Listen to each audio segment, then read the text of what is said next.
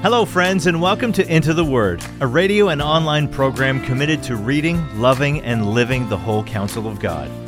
Lord willing, our intention is to go verse by verse and chapter by chapter through the entire Bible. Here to continue that journey is our Bible teacher at Into the Word, Pastor Paul Carter. Your word is a lamp unto my feet. Hope you have your Bible open in front of you today to John chapter 7.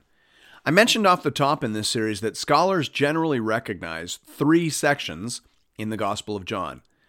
There is the introduction in chapter 1, there is the book of signs from chapter 2 to 12, and then there is the book of glory in chapters 13 to 21. So we're about halfway through the book of signs, and it very much appears here in chapter 7 that people are chewing on the signs and sayings of Jesus. They are giving him a hearing. They are debating back and forth. Some are responding positively, and some are responding negatively. The emphasis appears to be on how people are hearing and on what basis they are accepting or rejecting Christ. Some are rejecting him superficially. He didn't go to the right schools. He didn't appear to come from the right town.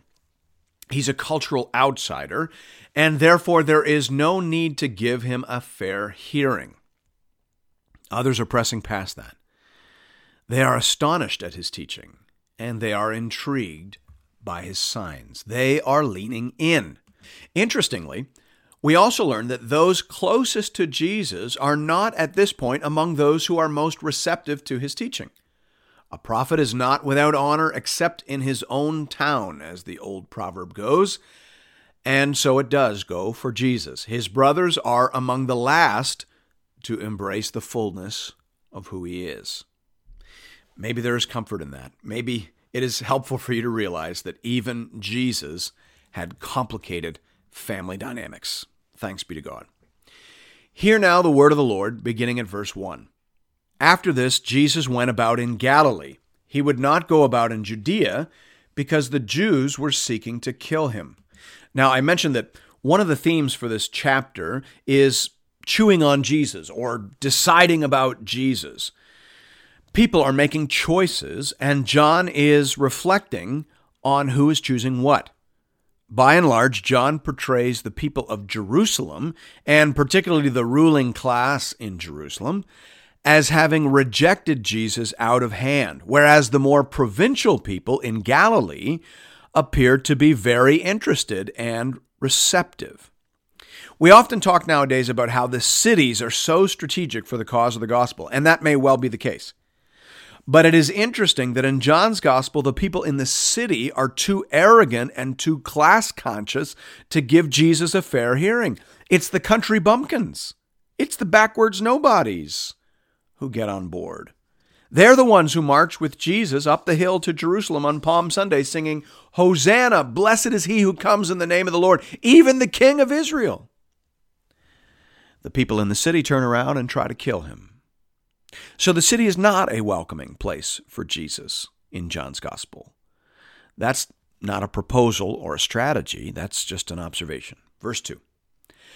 Now the Jews' Feast of Booths was at hand. Just a quick note here. The Feast of Booths took place in late September, early October, so this would be about 6 months after the feeding of the 5,000. Just notice that. It's helpful to remember that the gospel writers were selective. They couldn't tell you everything that happened. They would run out of paper or parchment. They are being selective. They are picking events that they think best illustrate who Jesus is and what he came to accomplish. Verse 3. So his brothers said to him, "Leave here and go to Judea, that your disciples also may see the works you are doing. For no one works in secret if he seeks to be known openly. If you do these things, show yourself to the world." For not even his brothers believed in him. Jesus said to them, "My time has not yet come, but your time is always here. The world cannot hate you, but it hates me because I testify about it that its works are evil. You go up to the feast. I'm not going up to this feast, for my time has not yet fully come." After saying this, he remained in Galilee. So Jesus' brothers think that him spending so much time in Galilee is going to backfire on him. If he wants to be the king of the Jews, then, they reason, he needs to spend more time in the capital city. You need a bigger stage, brother, if you are going to make it big. That's their advice. And it's sound advice according to the wisdom of the world. But Jesus is working not according to the wisdom of the world. God very rarely works according to the wisdom of the world. God often works where we least expect him to. God very often works through the weak to shame the wise. Right? Can anything good come out of Nazareth? And the answer, of course, is yes, if God is in it. Verse 10. But after his brothers had gone up to the feast, then he also went up, not publicly, but in private. Now, this verse causes some folks anxiety. I suppose, read one way, this verse might seem to suggest that Jesus had lied to his brothers. He said he would not go to the feast, and then he did. But that isn't exactly what happened. Jesus said that he wouldn't go to the feast. He said it wasn't his time. He said his brothers could go at any time, but he was under divine compulsion. So he rejected their motivation for going and their suggested timing, but he never actually said that he wouldn't go under any circumstances. D.A. Carson provides some helpful clarity here. He says about verse 9, his not turns down his brother's request. It does not promise he will not go to the feast when the Father sanctions the trip. And then about verse 10, he says, the assumption in this verse is that the Father has signaled Jesus in some way. So Jesus goes to Jerusalem, leaving Galilee for the last time before the cross. Even so, his journey is marked by maximum discretion, exactly the opposite of what the brothers had in mind. So I don't think you need to feel anxious about these verses. Jesus is telling his brothers that he does not need a campaign manager, thank you. He is not working a plan or running for office. He is responding to the commands of the Father. He will go when and where he is told, and not until then. Jesus said this sort of stuff all the time. He says this sort of stuff all throughout John's Gospel. In chapter 5, he said in verse 19, truly, truly, I say to you, the Son can do nothing of his own accord, but only what he sees the Father doing. Chapter 12, he says, for I've not spoken on my own authority, but the Father who sent me has himself given me a command what to say and what to speak. So Jesus is very clear. He only says and does what he is told to say and do by the Father. By the way, just hear that. You know, sometimes we talk accidentally, unthinkingly. We talk as if there's this great gulf between the Son and the Father, right? The Father is sort of wrathful and judgy, but the Son is merciful and compassionate and gracious. Jesus will permit no such distinction. He says, everything I say at the behest of the Father.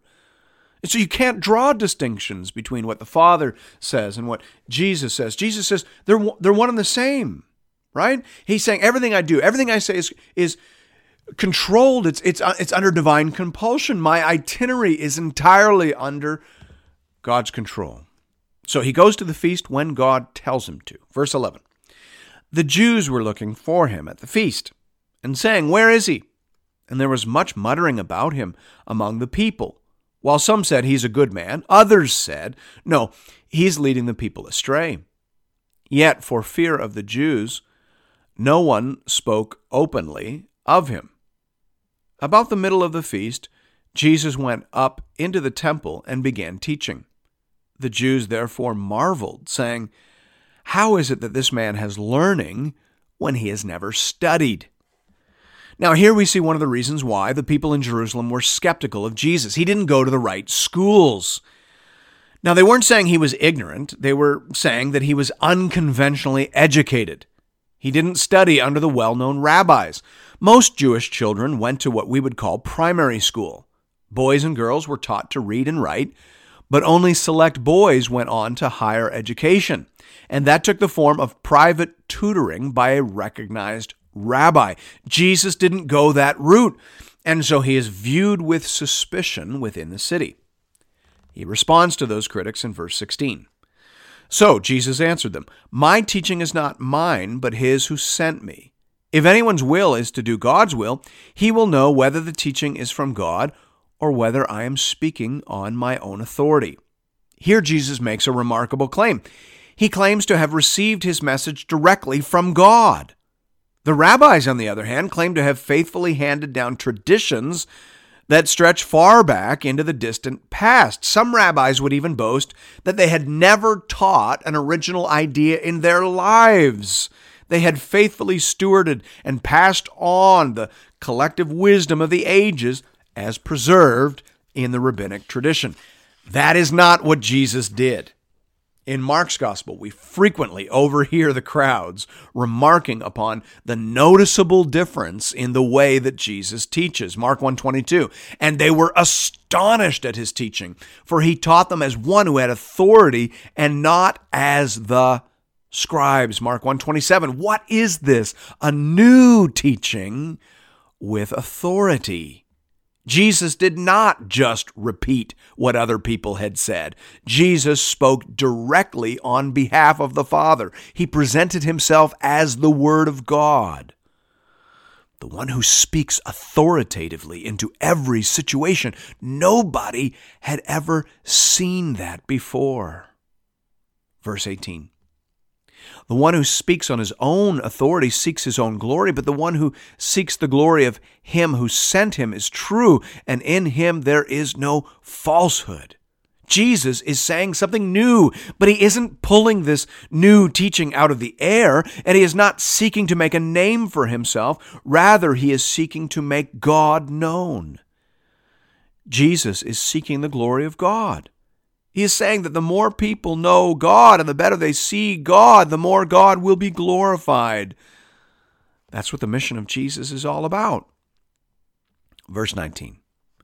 Has not Moses given you the law? Yet none of you keeps the law. Why do you seek to kill me? The crowd answered, You have a demon. Who is seeking to kill you?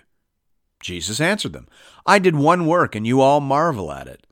Moses gave you circumcision, not that it is from Moses, but from the fathers, and you circumcise a man on the Sabbath.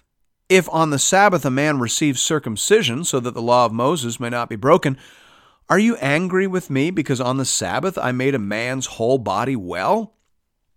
Do not judge by appearances, but judge with right judgment.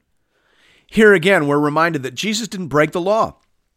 He interpreted the law and applied the law consistently, correctly, and compassionately. He attended to its spirit and its words. He understood its meaning, having been the original author of it, whereas the scribes and rabbis had lost contact with that in the train of their traditions over the years. Verse 25. Some of the people of Jerusalem therefore said, Is not this the man whom they seek to kill? And here he is, speaking openly, and they say nothing to him. Can it be that the authorities really know that this is the Christ? But we know where this man comes from. And when the Christ appears, no one will know where he comes from. So Jesus proclaimed as he taught in the temple, You know me, and you know where I come from. But I have not come of my own accord. He who sent me is true, and him you do not know. I know him, for I come from him, and he sent me. So they were seeking to arrest him, but no one laid a hand on him because his hour had not yet come. Yet many of the people believed in him. They said, When the Christ appears, will he do more signs than this man has done? Here, John allows us to overhear the conflict of the crowd. There's a buzz in the air. Obviously, Jesus is a special person and an enlightened teacher, but is he more than that? That is the question of the hour. The signs are compelling, but there is also the matter of his birth to consider. Jesus is from Galilee, or so they think. It is true that Jesus grew up in Galilee, but it is also true that he was born in Bethlehem, the city of David. And what is interesting to me is that Jesus doesn't just correct the rumor right there. Why doesn't he pull out his birth certificate, as it were, and lay his particulars on the table? Why doesn't he do that? We know that the information was out there. Luke was not an eyewitness to these events. He says he was more of a historian and that he went around and did interviews and research, and he was able to learn the details of Jesus' birth. So it was not a hidden fact. But it wasn't something Jesus trumpeted. Why is that? I just don't think you can avoid the sense that Jesus wanted people to lean in. He didn't try and make it as easy as possible for people. He wanted people to wrestle. He wanted them to dig a little deeper, and he made it possible for superficial people to reject him. Again, I am reminded that placement is a form of selection. Where you put the cookies does to some extent determine who will find them. Jesus laid some of these truths in certain places, seemingly so as to exclude certain people, certain superficial, arrogant, self-satisfied people. It is very hard to escape that conclusion. Verse 32. The Pharisees heard the crowd muttering these things about him, and the chief priests and Pharisees sent officers to arrest him. Jesus then said, I will be with you a little longer, and then I am going to him who sent me. You will seek me, and you will not find me. Where I am, you cannot come. The Jews said to one another, Where does this man intend to go that we will not find him? Does he intend to go to the dispersion among the Greeks and teach the Greeks? What does he mean by saying, You will seek me, and you will not find me, and where I am you cannot come? Again and again in the Gospels we observe Jesus being misunderstood. Often it happens when Jesus is speaking in a figurative or spiritual sense, and people assume he is speaking in a crassly literalistic sense, right? Remember, beware the yeast of the Pharisees. And the disciples think, he's mad at us for not packing sandwiches. No, he was speaking about hypocrisy and spiritual contagion. Well, here he's speaking about going into heaven. And the Jews think he's talking about going to Rome or Corinth or Bithynia Pontus. And John is pointing out that some people just can't understand what Jesus is saying. Their eyes are closed and their ears are stopped. Everything Jesus says is irritating gibberish to these people. Verse 37. On the last day of the feast, the great day, Jesus stood up and cried out, If anyone thirsts, let him come to me and drink. Whoever believes in me, as the scripture has said, out of his heart will flow rivers of living water. Now this he said about the Spirit, whom those who believed in him were to receive. For as yet the Spirit had not yet been given, because Jesus had not yet been glorified. Here again we see Jesus wrapping himself in Old Testament imagery. Just like with the manna, just like at Jacob's well, Jesus is saying, all those Old Testament graces looked forward to something better. I am the something better. Water is good, but the Spirit is better. Jesus is promising here that when he ascends into heaven, he will send the Holy Spirit to live in the hearts of his disciples in accordance with Old Testament prophecy. That is better. Thanks be to God. Verse 40. When they heard these words, some of the people said, This really is the prophet. Others said, This is the Christ. But some said, Is the Christ to come from Galilee? Has not the scripture said that the Christ comes from the offspring of David and comes from Bethlehem, the village where David was? So there was division among the people over him. Some of them wanted to arrest him, but no one laid hands on him. The crowd was fascinated, but also divided. Some say yes, some say no, some have questions, some are convinced, but no one laid hands on him. Verse 45, the officers then came to the chief priests and Pharisees, who said to them, Why did you not bring him? The officers answered, No one ever spoke like this man. The Pharisees answered them, Have you also been deceived? Have any of the authorities of the Pharisees believed in him? But this crowd that does not know the law is accursed. Nicodemus, who had gone to him before and who was one of them, said to them, Does our law judge a man without first giving him a hearing and learning what he does?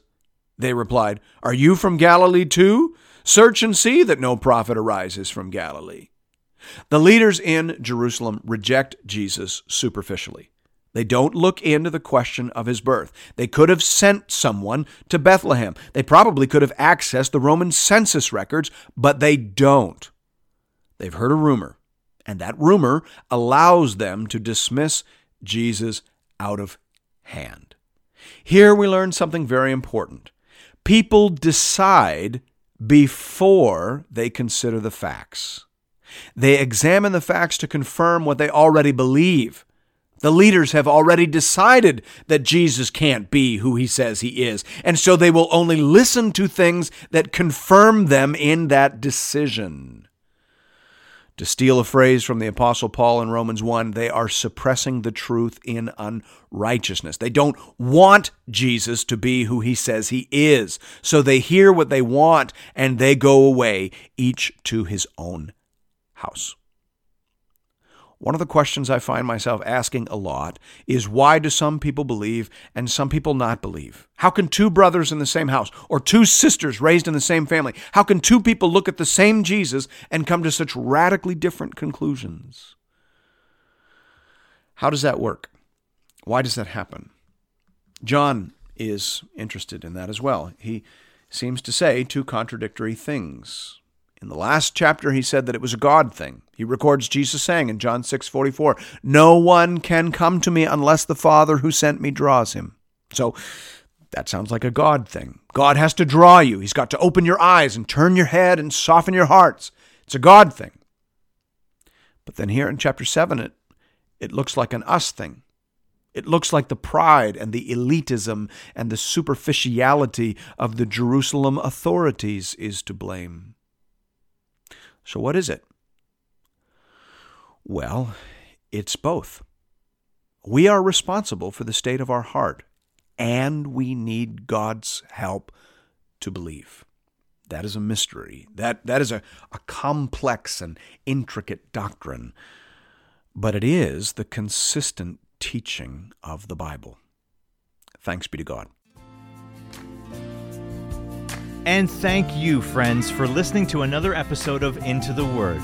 If you would like to support this program, please consider leaving us a rating or a review on iTunes, as it will help other people find and access these materials. If you're looking for more Bible teaching from Pastor Paul, you can find our entire library of content over at the Into the Word website at intotheword.ca, or you can download the Into the Word app at the iTunes Store or on Google Play.